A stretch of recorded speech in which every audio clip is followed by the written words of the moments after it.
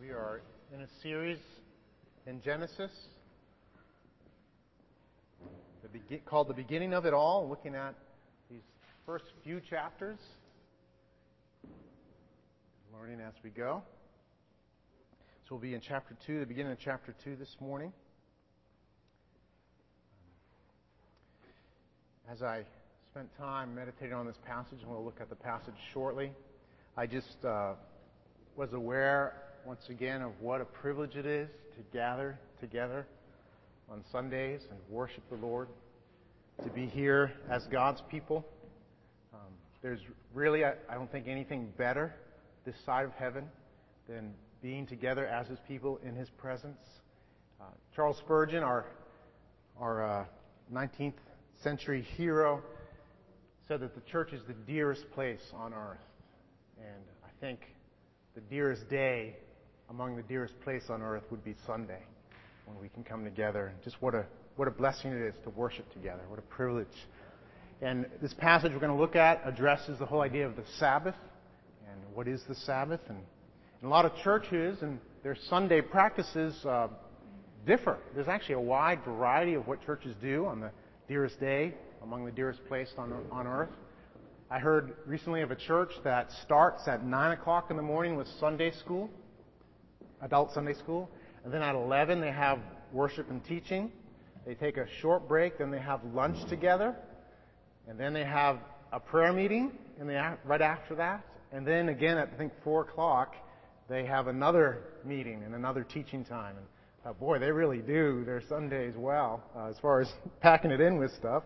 But then there are churches that will have a 1 hour worship time, worship and teaching, and that's really all they have. So there's a lot of variety out there among churches. Some churches would actually not even meet on a Sunday. They might meet during the week on a weeknight. So there's a lot of different ideas. The Puritans, our Puritan forefathers here in New England, considered Sunday a Christian Sabbath day, and they were very devout and zealous and strict about how they did their Sundays. And you guys have heard of the Blue Laws in Massachusetts? Anyone? The Blue Laws, they're the laws that date back from the time of the Puritans, and there's a lot of Blue Laws actually, but usually we're familiar with the aspect of the Blue Laws that forbade any sort of business on Sunday. If you visit the Mass General Laws, the laws are still there actually. I'll read you chapter 136, section 5.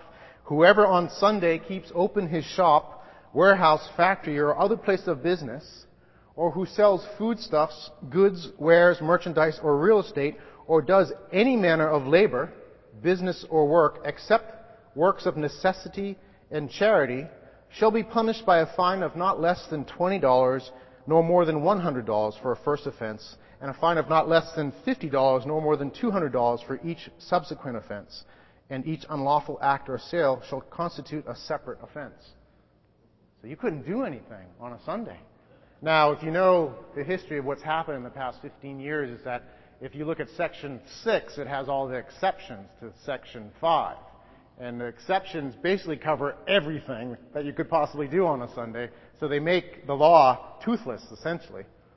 So we have this heritage of Sundays being a special day among the Puritans. Matter of fact, that's why Boston's called Beantown. It's related to how the Puritans celebrated Sunday. And you guys are probably thinking, whoa, how's this going to work? Well, Beantown is where baked beans were invented. And it came from a recipe from the Indians where they used bear fat and maple syrup. They adapted it, made pork and molasses.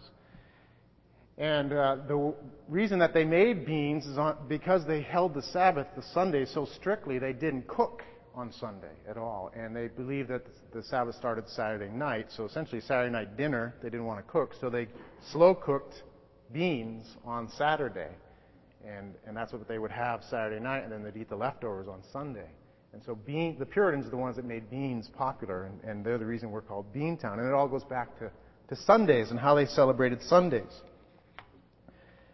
Well, you may think all this trivia doesn't amount to a hill of beans. But it's all related to our passage today. and what the Word of God teaches us on what's called the Sabbath. And this theme of the Sabbath is not trivial in the Scriptures at all. It's actually very central. And just as we've found in the book of Genesis, these themes that are established right from the beginning, they resonate through the whole Bible. The Sabbath is no exception. This celebration of the Sabbath resonates through the entire Bible. So let's take a look at the section today, God's Word. Let me pray first, though. Lord, we thank you for your Word. We thank you, Lord. Your Word is just amazing because you are amazing, Lord. And just in this first chapter or two, Lord, there's just so much about you and your ways and about creation that we can learn. And Lord, it's wonderful to behold it. It's wonderful to see, Lord, your consistency throughout the whole Bible, these themes resonating. God, you are truly glorious, and your Word is wonderful. And so, Lord, we ask you accordingly that you would speak to us, that you would use your Word, your written Word, and the gift of preaching and expounding on your Word, Lord, to speak, that we might behold your glory, we might understand your ways from your Word, and that our lives might be changed and that you might be glorified. We thank you, Lord, for this opportunity this morning to gather and to hear your Word and to be affected by your ministry. So we look to you. Lord, I'm weak and you are strong and mighty, and so I pray you'd use me. Lord, I know I need you. I know we need you. So come and pour out your Spirit and minister to us and to your glory, we pray. Amen. Amen. Some background. Chapter 1, we've read about how God has made everything in the heavens and the earth, how He created from something that was formless and empty. He created a form, and then He filled it, and then He set man to image His glory over all this creation. So that would be basically day 1 through day 6. And we come to day 7 in chapter 2. It says, "Thus the heavens and the earth were finished, and all the host of them. And on the seventh day God finished His work that He had done. And He rested on the seventh day from all His work that He had done. So God blessed the seventh day and made it holy, because on it God rested from all His work that He had done in creation." Genesis chapter 2, verses 1 to 3. So God has made the heavens and the earth in days 1 to 6, and then He spends a whole day resting. And so this theme of rest should strike us to recognize that God Himself, the all-powerful one, actually had a day where it says He rested from all His work. So this theme of resting, we'll see, I trust, as we go through this message in the Word of God, resonates throughout the Bible. God Himself, though He's all-powerful, He is a God who's made rest. He's created rest. It's important for us in understanding this passage, too, to recognize that Genesis, the whole book of Genesis, and really the first 5 books of the Bible, were written for the covenant people of God, for the people of Israel, that God had made an agreement with, a covenant with, first in Abraham, and then through Moses. And so this book was written for these people as they came out of Egypt. And in Egypt, they served as slaves, right? And they never had a day of rest. They would have worked every day throughout their whole lives. And so they knew constant work, and they knew oppression. And so God comes in. We know the story from Exodus. He comes in and He delivers them dramatically and mightily from Egypt and their slavery and their oppression. And He brings them out, and He makes a covenant with them, and He calls them to walk in His ways. And that's really what the first 5 books of the Bible are about. It's the books that they would have received after coming out of Egypt and before going into the land, the promised land, the land of rest in Canaan. And so God, in that context, presents to them the Word of God and presents to them this whole idea of Sabbath. So it's a command of God to observe the Sabbath. It's part of being the covenant people of God in the Old Testament, to receive from God, this God who had delivered them from constant striving and work into rest. It's from Him, and one of the basic covenant commandments. If we want to kind of see a summary of all the covenant commandments that God gave to His people in the Old Testament, we can turn to Exodus 20, the 10 Commandments. Right? Do we know the Ten Commandments? Can anyone list off the Ten Commandments? Tara? Excellent. Do you want to go for it? You don't have to. Let's see, we can do this together. Commandment number 1. Know God. Yeah, actually not the first and second and greatest commandment. That's a different one that summarizes it. But number 1, no gods before me. Number 2, no idols, no graven images. Yep. Number 3, don't take the name of the Lord in vain. Very good. Number 4, keep holy the Sabbath. So those first 4 commands are about relating to God. It's interesting, just a little analysis of the Ten Commandments. And now I tell my kids this one. The first one about relating to people says, honor your father and mother. It's interesting. So that's number 5. Number 6 is do not murder. It's a good one for parents to tell their kids. Notice that honor your father and mother comes first before do not murder. It must be very important in God's eyes. So honor your mother and father. Number 6, do not murder. Number 7, that's number 8. Number 7 is do not commit adultery. Number 8, do not steal. Number 9, do not lie. Yep. And number 10, do not covet. So those are the 10 commandments given by God, who had delivered his people from Egypt and now is calling them to covenant obedience. So the 10 commandments. And so number 4 is to remember the Sabbath. So Genesis chapter 2, the account of God's creation, fits right into the call of God to the people of Israel to remember the Sabbath. Exodus 20, right where it has the commandments. Remember the Sabbath day, to keep it holy. 6 days you shall labor and do all your work. But the 7th day is a Sabbath to the Lord your God. On it you shall not do any work, you or your son or your daughter, your male servant or your female servant, or your livestock, or the sojourner who is within your gates. For in 6 days the Lord made the heaven and the earth, the sea and all that is in them, and rested on the 7th day. Therefore the Lord blessed the Sabbath day and made it holy. And the word Sabbath, it looks like the root is from to cease working.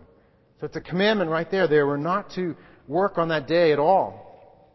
This was to be a day where the entire community of God ceased working. Everybody. Not even the animals were to do anything on the Sabbath day. It was to be a day of entire rest. And they were to keep it wholeheartedly and strictly. There was to be no compromise with this commandment.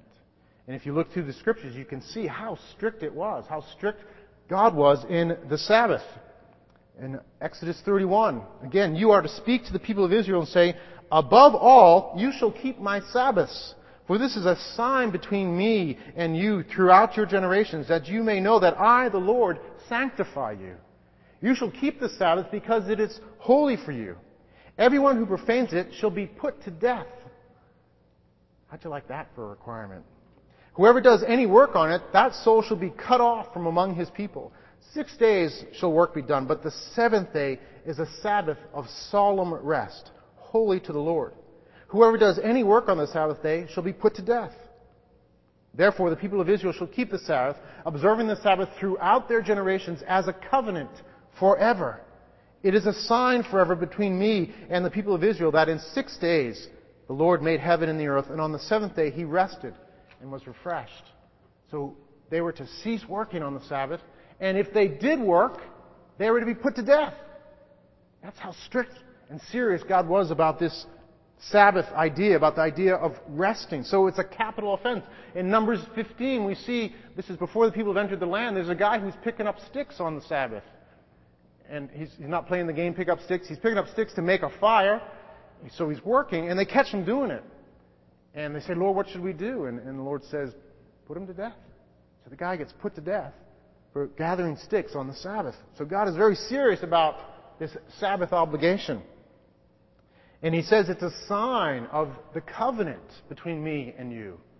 So it's more than just the idea of not working. It's actually a sign. It's an expression of our relationship to God. And a very serious one for the Lord.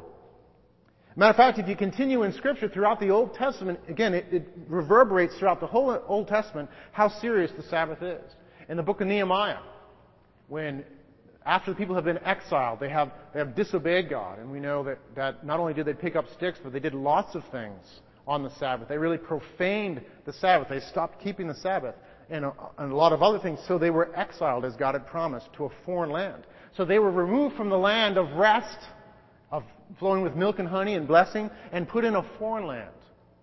And then what happens is God, in His graciousness, though they didn't deserve it, but because of His promises to them, He brings them back. And He brings leaders to them to reestablish them. And Nehemiah is one of those leaders.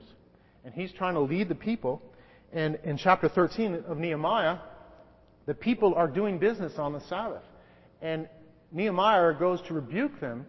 And know what he says to them? He says, "Isn't this why we were exiled? And you guys are profaning the Sabbath? What's going on?" So Nehemiah is blaming their dishonoring of the Sabbath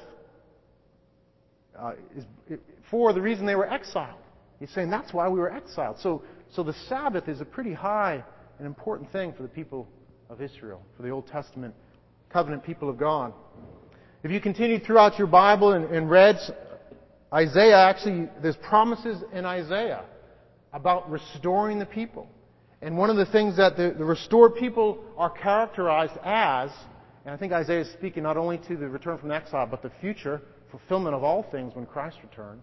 He says these people are Sabbath keepers. And anybody who comes to Him, no matter who you are, if you come to Him and are a Sabbath keeper, you'll be blessed. So not only was it why they were exiled, but it was to characterize their restoration, keeping the Sabbath again.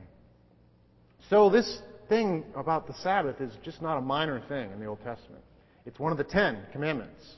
And those are all pretty major commandments. And keeping the Sabbath is one of them.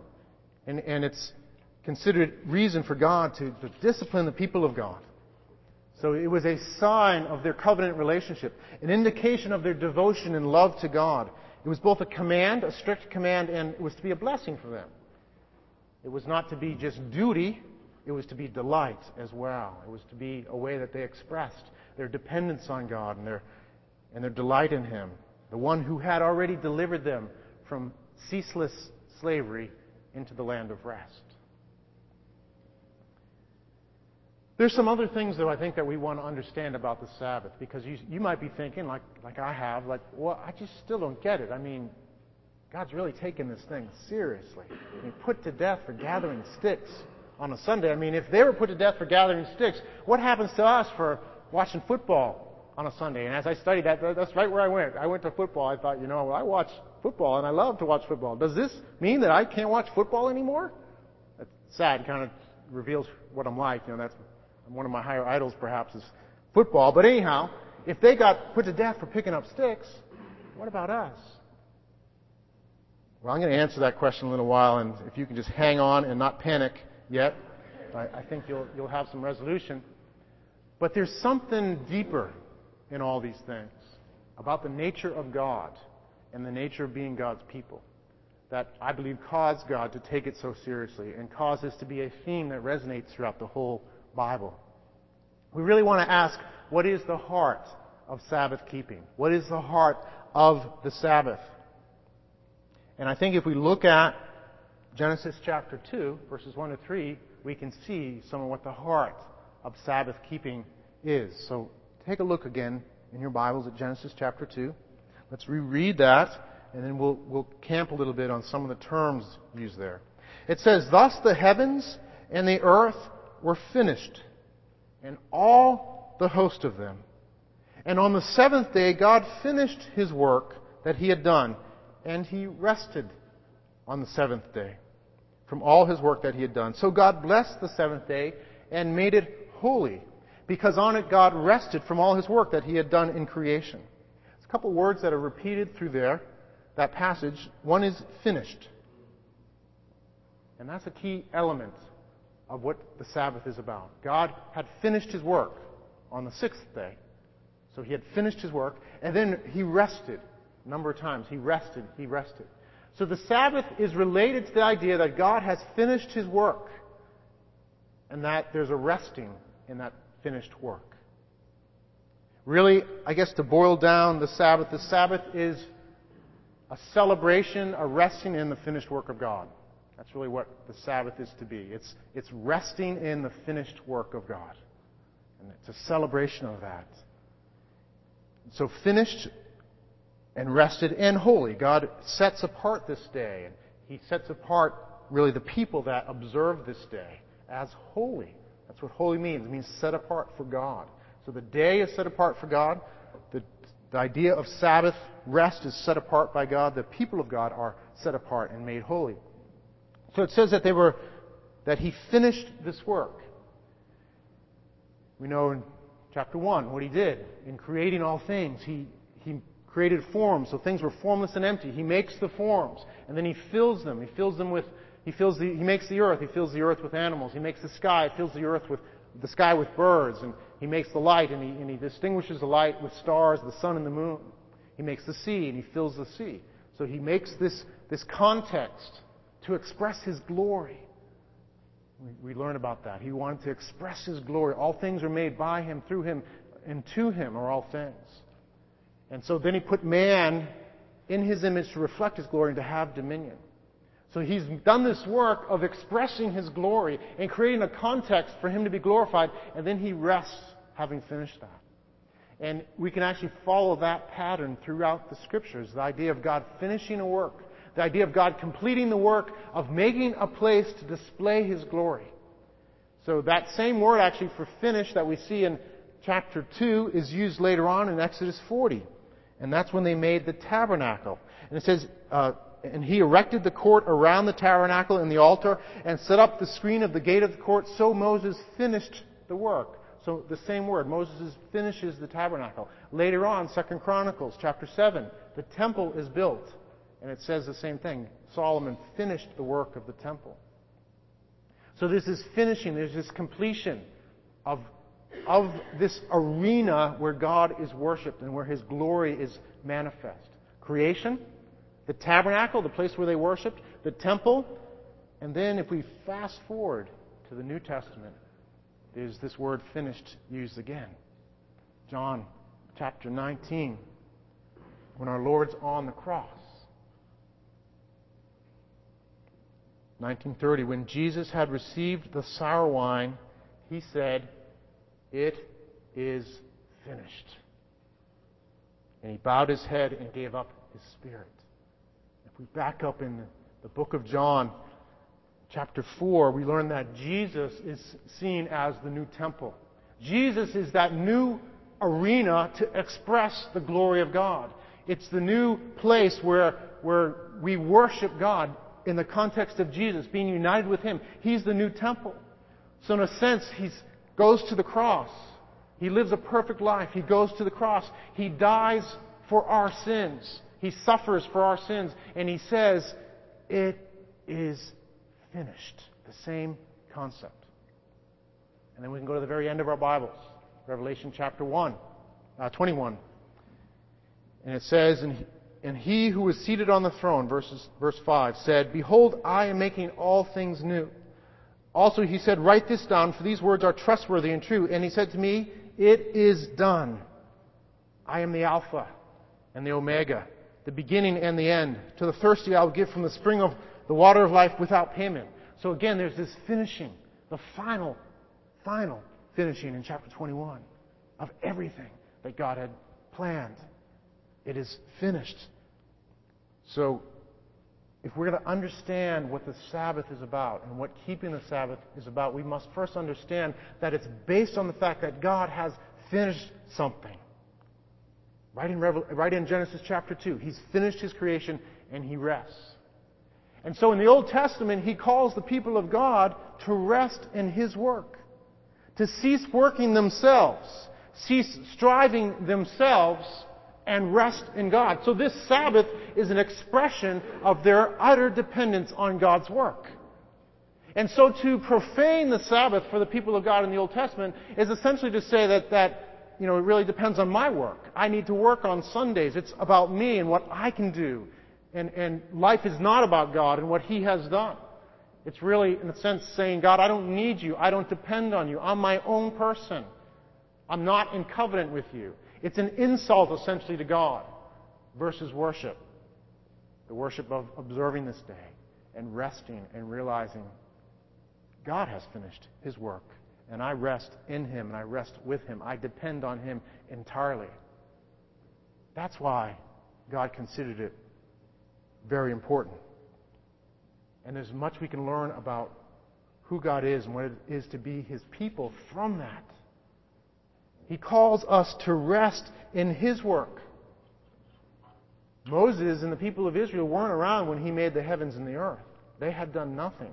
Ultimately, they had done nothing to deliver themselves from Egypt. God did it. And so He called them to express that by resting on the seventh day, which was Saturday. Resting that day, not working at all, using that day to worship. And He made that day holy. He set it apart as a holy day for the worship of God and for resting in Him. What is true for the Old Testament saint is true for us as well. It's really, God is the same, yesterday, today, and forever. His ways are the same.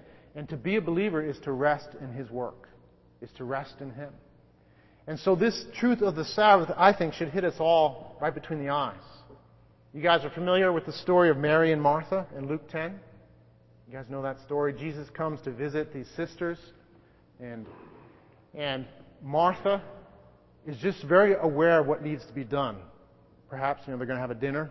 And she's just very aware that, there's all these preparations that need to be done. We've got to make dinner. We've got to get things ready. We're going to have people around. We've got to clean the house.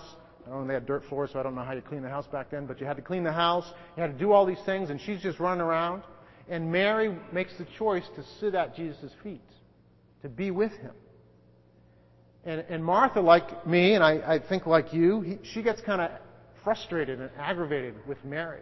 And it's interesting, she gets so upset that she actually confronts Jesus about her sister. She doesn't go around and say, hey, Mary, hey, we need you in the kitchen. Actually goes to Jesus and she's upset and says, Lord, don't you care that my sister has left me to serve alone? Tell her to help me. She's really upset. And Jesus basically says, Martha, Martha, you're worried and upset about many things. Only one thing is necessary. Only one thing is necessary. And Mary has chosen the better. Mary chose to rest in Jesus. Martha was laboring. Now, it doesn't mean that, we're all to go out and quit our jobs and just sit around and read the Bible and worship together. There is work, and Martha did need to do work around the house. But her attitude was not one of resting. I'm a lot like Martha. And God takes it very seriously that His people would be like Mary, that they would rest, that we would rest in His work, that we would rest in Him. And so many times, I know for me, I struggle because of that. And when I sin, at times I can look at my sin and realize, what's behind this sin? You know what's behind it? It's me striving. It's me being Martha. It's me trying to make things work. One area that I have struggled with, and you guys know this, I told you before, and probably wondering what's wrong with this guy. He's always sharing the same sin. Isn't he growing in Jesus? But I am a little bit. God is good to me. But the sin of irritability. Sometimes when I'm at home and I'm disturbed when I'm working, I find myself being irritable. Sometimes I express that, and my kids or my wife know it. Other times it's just kind of deep inside me. And I believe what's at the core of it is my disobedience to observe the Sabbath. My disobedience to rest in God. I'm striving. I'm working hard. And I'm thinking, if things are going to get done, I got to work. And if you're disturbing me, you're keeping me from getting the things that need to get done. And so I'm working, I'm laboring, I'm frustrated, and when I'm disturbed, I respond. So I'm not resting in God. And from that comes irritability. And I'm recognizing that, and I'm trying to apply these truths, and God's working, thank God. And He's so often so good to me to remind me to rest. And to remind me that my life as a Christian and as a pastor, my ability to do anything truly worthy comes from resting already in His finished work. Resting in Him. There was a time, a couple of years ago, I was on a prayer walk, and I just was aware of a lot that needed to be done. Just aware of things, as a pastor that needed to be addressed and so forth. And I was somewhat overwhelmed, but just praying and bringing it to the Lord. And while I was walking, John 19:30 came to mind. And the Lord just reminded me, it is finished. And I just realized in that moment that anything I can do as a pastor is based on the fact that Jesus finished the work already. I can't do anything apart from that. My ability to serve anybody is only based on the fact that He finished the work, and now there's grace available for me. Now there's grace in the church. Now there are people of God that before time began, God has said, this one's mine, and now their sin was paid for. It is already finished, and now I can, as an agent of God's grace, be used to affect their lives. But only because it is finished. Only because of that. So my ability to do anything must stand on resting in a finished work. And that was wonderful encouragement for me. So may we be a people who rest in His finished work, just like the Old Testament people of God. Now there are some ways that we express this that are different from the Old Testament people of God. And this is where we kind of deal with the whole idea, is it okay to watch football or not, and all those issues. Now, I don't want to, as we kind of go at that, I don't want us to be any less sober about God's exacting requirements to rest in His finished work. Because He does not ever compromise that. Ever. That's consistent throughout the whole Bible. But I want us to understand how Jesus coming and fulfilling all things has changed how we observe the Sabbath. Ultimately, the Old Testament keeping of the Sabbath was a foreshadowing. It was looking forward to the ultimate keeping of the Sabbath. And we learn that from Colossians chapter 2. Paul is speaking to the Colossians there. He says, "Therefore let no one pass judgment on you in questions of food and drink, or with regard to a festival or new moon or a Sabbath." He's basically saying, Colossians, don't let anyone judge you on how you keep the Old Testament law, on how you follow these commands given to the people of Israel. This was a covenant made by God with the people of Israel, and Jesus coming to fulfill all things changes these. So he says, don't let anyone pass judgment on these things, the Sabbath being a key element of that, keeping a Sabbath. And then in verse 17 he says, these are a shadow of the things to come, but the substance belongs to Christ. So Christ is the substance of it. These things in the Old Testament are the shadow, the foreshadowing, in the sense, the whetting our appetite, giving a picture of the ultimate fulfillment in Christ. Christ is the fulfillment. Being in Christ is the fulfillment of all these things. Being in Christ is ultimately observing the Sabbath and obeying God, for He Himself has fulfilled all these things. The Sabbath pointed forward to the ultimate Sabbath, the ultimate finished work, the ultimate resting in a finished work. And so for us as believers, we are no longer bound to observe the thing that was the shadow. We don't open up our Bibles, the Old Testament, and start saying, well, we need to eat this way and dress this way and follow these festivals and we need to build a temple. We don't do that because Christ has come and fulfilled all those things. Now, there's much to learn about God and His nature and His ways from the Old Testament. We don't discard it, but it has been transformed and fulfilled in Christ with how we relate to it. And so the Sabbath has ultimately been fulfilled in Christ. And for the believer, we no longer merely observe the Sabbath one day a week on Saturdays. We observe the Sabbath always, every day of the week. Because to be a believer, the essence of being a believer essentially is resting in the finished work of Christ. And if you are not resting in the finished work of Christ, you're not a believer. Because that is what it means to be a believer. It's one who has put their faith in Christ. It's one who has said, my works count for nothing. If I were to labor for 6 days or 6,000 days, I could never do works that would please God. They ultimately by themselves count for nothing. But there is one who has labored, and labored 30 years, 33 years, and was perfect in everything, and fulfilled all things, and then died on the cross to bear my sins, to pay for my sins, to fulfill all the requirements that were given to mankind perfectly. He has finished the work we could never finish. And so to be a believer is to recognize He has finished the work. And He now says, come and rest in my work. Cease striving in your own work and depend on me and my work. Turn from your sin. Turn from your self-effort. Turn from your own striving. Turn from your self-worship, which is sin. And rest in the one who is worthy of your worship. Rest in the one who has done all the work. So for the believer, that's every day. That's all the time. We are to rest. We are to live as Sabbath-keeping people in all things. So no longer is it one day, it is every day. It is all time. And it will be ultimately fulfilled when Christ returns and we experience the new heaven and the new earth, and it will be an eternal, perfect, completely fulfilled Sabbath. So for a believer, that's how we do the Sabbath. It isn't Saturday. It isn't even Sunday. It is every day. Now, Sunday is related to it, and we'll get into that shortly. But it's every day. John Calvin says about this, "But there is no doubt that by the Lord Christ's coming, the ceremonial part of this commandment was abolished. For He Himself is the truth, with whose presence all figures vanish. He is the body, at whose appearance the shadows are left behind. He is, I say, the true fulfillment of the Sabbath. This is not confined within a single day, but extends to the whole course of our life, until completely dead to ourselves, we are filled with the life of God. Christians ought therefore to shun completely the superstitious observance of days."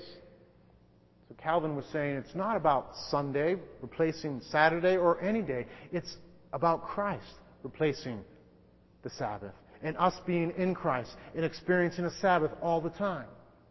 Now, he went on later to talk about how to worship and how to observe the Sabbath and about what Sundays are about and so forth. So he didn't say we should never meet or anything like that, but it's been changed by Christ's coming.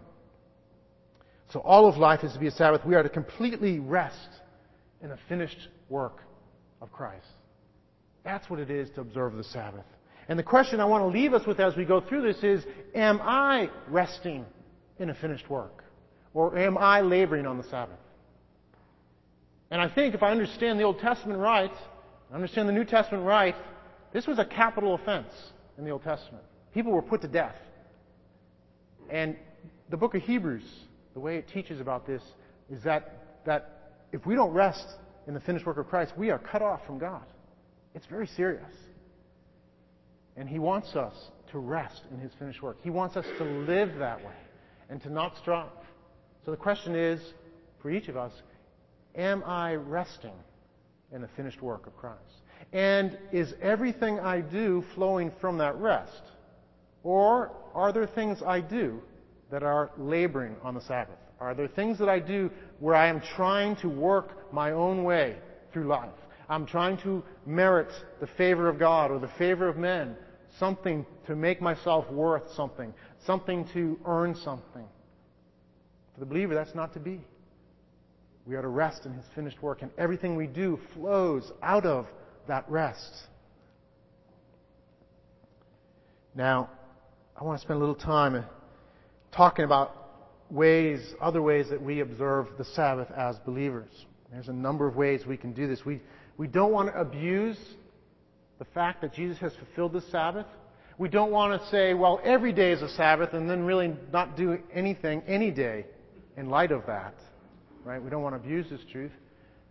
So one thing we do in honoring the Sabbath is we meet regularly as the people of God to celebrate the finished work, to rest together, to live in light of the finished work, to live in light and participate in and walk in the implications of that finished work. We are to gather together regularly to celebrate this. And if we read in our Bibles, we'll see that the Jewish practice of setting apart Saturday as a day of rest was replaced with setting apart the Lord's Day. We call it Sunday. In other languages, it's actually the Lord's Day. That's the name for Sunday. It's the Lord's Day, the day that He rose from the dead. That practice of observing the Sabbath is replaced by the early church with observing Sunday as a day to gather, to worship, and to celebrate His finished work. They don't follow it as strictly. They're not under the law in the same sense. But they do set apart Sundays. So you can check out your Bibles in Acts 20. Paul goes to Troas, and he and the people had gathered on Sunday to worship, and he gives a message. So you see this pattern, the people gathering on Sunday to worship and to hear the word preached. In 1 Corinthians 16, he calls them on the first day of the week to set apart money for the Jerusalem church. So when you're gathered as the people of God. And then in Revelation, John says, I was in the Spirit on the Lord's day. So he was worshiping God, getting some time with the Lord, and that's when he had the revelation that we call revelation on the Lord's day. So there's this pattern of worshiping God. So we set apart Sundays to worship God. Now we are to set apart every day to rest in His finished work, but we are to set apart Sundays as a special day. As I said in the beginning, it's the happiest day of the dearest place on earth when we gather on Sundays. So Sundays are an important way for us to express the fact that Christ has finished His work and we rest and we live in light of that.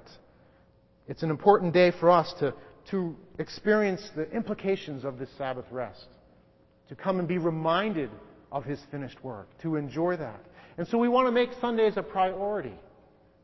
And I think in many ways we do. But here are some suggestions, I think, that will help us honor the Sabbath and how we experience Sundays.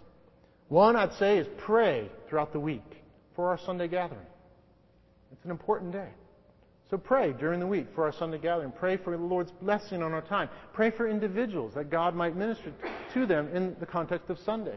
Now, we believe being the church is more than meeting on Sunday, so we have small groups and we build relationally together. But Sunday is a very important day. And I, as a pastor, and I think those who serve on Sundays in various capacities, I'm sure it's been my experience, I think it's yours, I just experience God's grace in many ways on Sundays. And I believe that that's because He cares very much about this expression of observing the Sabbath. And He wants to meet with us. It is a special day and a unique day. So pray during the week and come on Sundays expecting God to honor this day. Expecting Him, who cares so much about this Sabbath observance, who cares so much that His people rest in His finished work, expect Him to meet us on Sundays. Come in the door having prayed and expecting God to meet us. Consider how to serve on Sundays.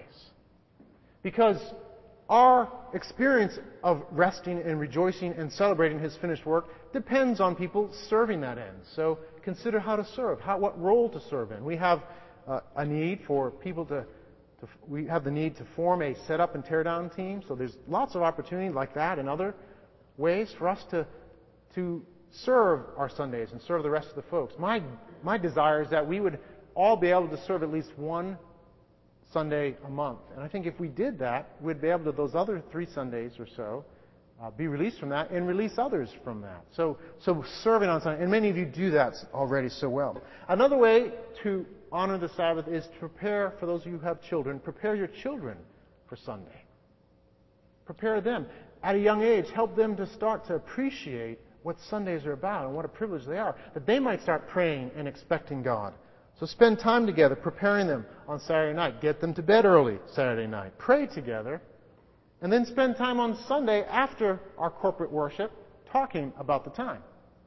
So asking the question, how did you encounter God today? Was there anything in the message that God spoke to you? What is God doing as a result of this time on Sunday? So preparing and leading our children in that. The Puritans are wonderful examples. Now, the Puritans, I think, their understanding of the Sabbath was slightly different. They thought that we should keep it as strictly and as completely as the Old Testament did, pretty much. So I'm not saying to emulate all that. I think that every day is our Sabbath, but there's much that they did that is very wise and wonderful examples. So they were wonderful at making Sundays a family day of worship and doing those very things with the kids, preparing them and following up. So we want to do that. If you can get the day off, do it. Get Sundays off. I know some people have to work sometimes. Go to bed early Saturday night. Get adequate rest. So you come ready. Prepare yourself spiritually Sunday morning. Prepare yourself spiritually Sunday morning. Take some time Sunday morning to get with the Lord and to pray and to visit His Word. To prepare yourself so that you come ready on Sunday to give and receive versus coming in half asleep or dull of spirit. It makes a big difference in your Sunday experience. And it makes a big difference in our Sunday experience if you prepare or if you don't. Another thing that's important is being on time. And we can be guilty of not being on time, and that affects our Sunday experience. Even better than being on time, come a little early. We meet at 10 o'clock to pray, and you are very welcome to pray with us. And whether you come at 10:15, come on in. We meet in the staff room upstairs and pray. So being on time and being early is a wonderful way to honor the Sabbath and to prepare for our time. And then finish the day reflecting on His finished work, reflecting on the truths that you've learned and the applications gained, and thanking God for His work and for your Sunday. I think as we do that, we are going to be able to honor the Sabbath and enjoy it more and more in how we do our Sundays. I can remember when I was a kid, I went to church every Sunday. But in the tradition I grew up in, it was a day of obligation. And I went because I had to and I was supposed to. And I remember someone telling me once, hey, God gives you the rest of the week, at least you can give Him 45 minutes on Sunday. And that's kind of the philosophy I had. And I actually found a way to get around the 45 minutes, that if you went to Father Publicover's Mass, he could say the Mass in 20 minutes. He would go through it really fast. And so we'd try to go to Father Publicover's Mass whenever we could, because we just wanted to get through the day. And it's sad. I didn't know the Lord back then, and it was sad to have that approach. But boy, 20 minutes was great, because then I could get out and do what I want on the rest of the day. And I'm so glad for God getting a hold of my life and changing my whole view of Sunday, that now, and this was before I was a pastor too, so it's not because it's my job, but now as a believer, I love Sundays. And coming in the morning and just expecting God and experiencing God time after time is such a wonderful privilege. That's what the Lord wants for our lives. He wants Sunday to be a day that we're not looking forward to, how do we get through this, or how do I get on to the other stuff in the rest of the day, but how do I get to remember His finished work and celebrate it with His people? How can I prepare for this day to make the most of it in His glory? So making Sundays a special day, not being under law in that, but having it be an expression of our rest in the finished work of God. Another way, I think, too, is just recognizing the way the Sabbath was given to the Old Testament people of God. They were called to honor the Lord in it. They were called to physically rest. They were to cease working. So not only was it an expression of their dependence on God, but it was also rest for their bodies. And the reality is, folks, we have the same sort of bodies as they did, and we need rest, physical rest. And maybe it's not Sunday, but I think Sunday's a great day to just take time to rest. Just take time maybe in your afternoon just to go back and rest. Take a nap perhaps. I used to do that. I don't do it now, but take a nap and be refreshed, because we need that. We need physical rest. So that's another way I think we can honor the Sabbath. And in conclusion, the most important way we honor the Sabbath is by resting in that finished work of Christ. The gospel, the good news of Christ crucified and risen, leaves no room for our works. It leaves no room for striving. It's actually interesting in Hebrews 4, in talking of the rest that comes through Christ and the complete Sabbath that we have in Christ, it says, strive to enter that rest. Isn't that interesting? Strive to enter that rest. What an interesting combination of words. Strive to enter that rest. And for us as believers, the gospel leaves no room for our works. There's nothing that you do in what Christ did. Actually, there is one thing. What's that? Sin. So if you want to contribute somehow to the gospel, the only thing you can do is sin. And we don't want to do that because we've been affected by the gospel. But there's nothing that we do. Christ did it all. And we are to strive, we are to work to rest in that. We are to make every effort to rest. We are to make every effort to make no effort. We are to work to rest in Him. We are to work to put off self-effort and self-work. We must remind ourselves that there's nothing that we did to purchase our salvation. We were not around when it happened. We were not around when God, before time began, said, I'm going to rescue this one in the future. We were not even made. He did the thinking. He did the working. He did the planning. He sent His Son. His Son did the work of obedience and holiness. His Son fulfilled all things. His Son was perfect. Not you, not me. His Son went to the cross knowing what it would mean. Knowing that it would mean that the wrath of God for sin being poured out on Him in full. He went knowing that. He made the decision. You didn't. I didn't. He gave Himself up to men that He might be crucified. And then God raised Him from the dead on the third day. You didn't. I didn't. We did nothing. Zero. Nothing. And not only that, but He is the one who has worked in our lives to open our eyes.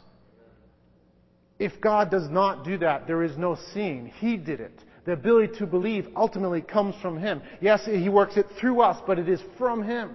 We have done nothing. And so He says, strive to enter that rest. As a believer, we must make every effort to make no effort. We must make every effort to rest completely in His finished work. And that is the most important way we can observe the Sabbath. And again, are you making effort to rely on your own effort? Or are you making every effort to make no effort, to rest in Him alone, to receive what He's done? That's what faith is. Faith is putting our hope in something, ultimately putting our hope in another, putting our hope in someone else's work, in His work. So observing the Sabbath is resting in His finished work. And we are to strive, we are to make every effort. And yes, there are things that flow from that. I don't think it means apathy results.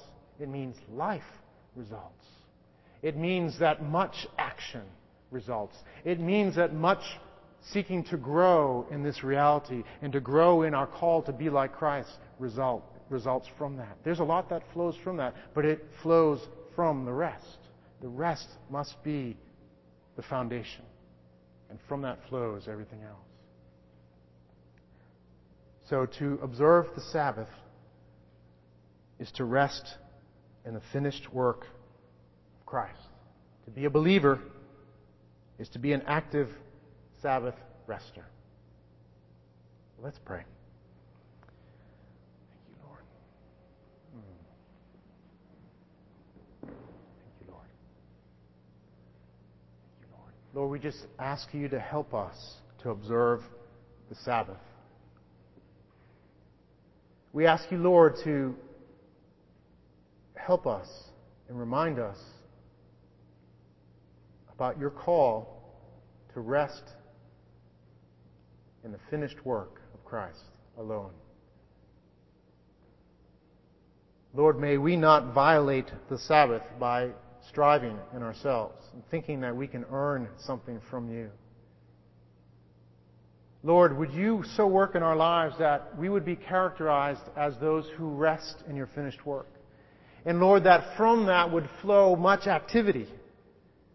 But it would all be activity that is grounded in rest and reliance on you. That flows from you.